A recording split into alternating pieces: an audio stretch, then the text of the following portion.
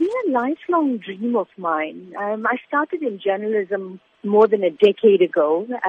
Started off at Newsbreak on Lotus FM. For as long as I could remember, I've always had this desire to write for children especially, because it's quite a magical thing. The title Selfish Shongololo, what can young readers actually expect from this book? The Selfish Shongololo is about this mean-spirited worm.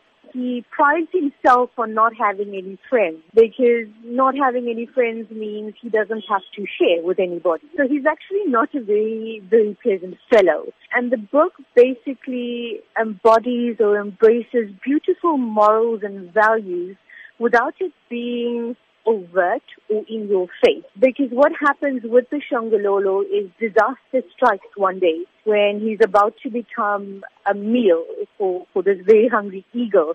We discover that all the other creatures that he's being so mean to and so unkind to and so nasty to all the while, do they suddenly come to his rescue? Do they risk their own lives and come to his rescue? Or do they just turn a blind eye? And therein lies the morals and the values that you want to impart to young minds.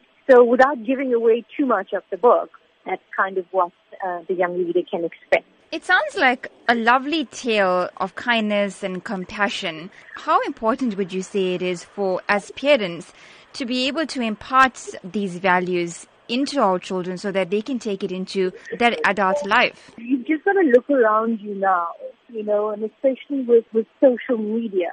There's so much of unpleasantness that surrounds you as a human being. If you sit back and you question, where does all this start? I remember seeing footage of a group of young boys beating up this middle-aged man. And I asked myself, who are these boys?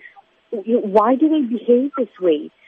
What are we as parents doing wrong? I'm a new mom. My eldest is 4 years old, and I'm about to have my third child. I do not want my son to grow up to be one of those young men. Instilling that sense of sharing, of caring, those are important things.